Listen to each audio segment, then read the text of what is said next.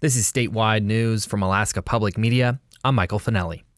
The U.S. Ninth Circuit Court of Appeals ruled Monday against opponents of the giant Willow Oil Project on Alaska's North Slope, refusing to immediately halt ongoing work as the court takes up the broader arguments in the case. ConocoPhillips said in previous court testimony that it plans $900 million in construction activity this winter as it lays the groundwork for the project, with 1,800 people expected to be employed. The Anchorage Daily News reports that the three circuit judges on the appeals court said in a 3-page order that, quote, the motions for injunctive relief pending appeal are denied without prejudice, end quote, referring to efforts to immediately stop work at the project. Trustees for Alaska, which represents Sovereign Inupiat for a Living Arctic, and environmental groups in one of the lawsuits brought against the project, called the decision disappointing. Willow is located in the National Petroleum Reserve, Alaska, about 35 miles west of the village of Nuiqsut, and could produce more than 600 million barrels of oil over 3 decades, an amount valued at close to $50 billion at today's oil prices. Oil is expected to begin flowing in 2029.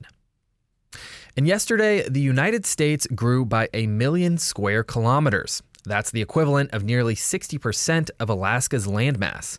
The State Department enlarged the country's territory based on geography, citing international law, by defining how far under the sea the continental shelf extends.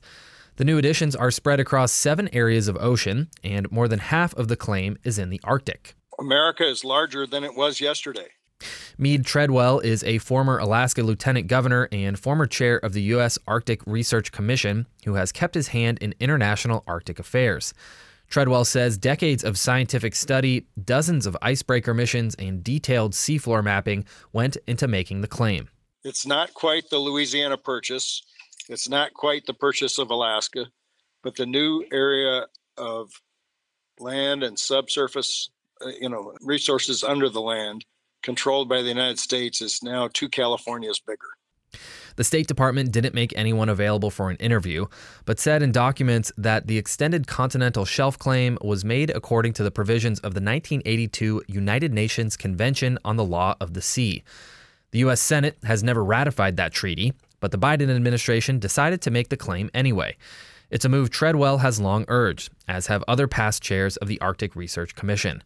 The U.S. and other countries already claim 200 miles off their coasts as their exclusive economic zones.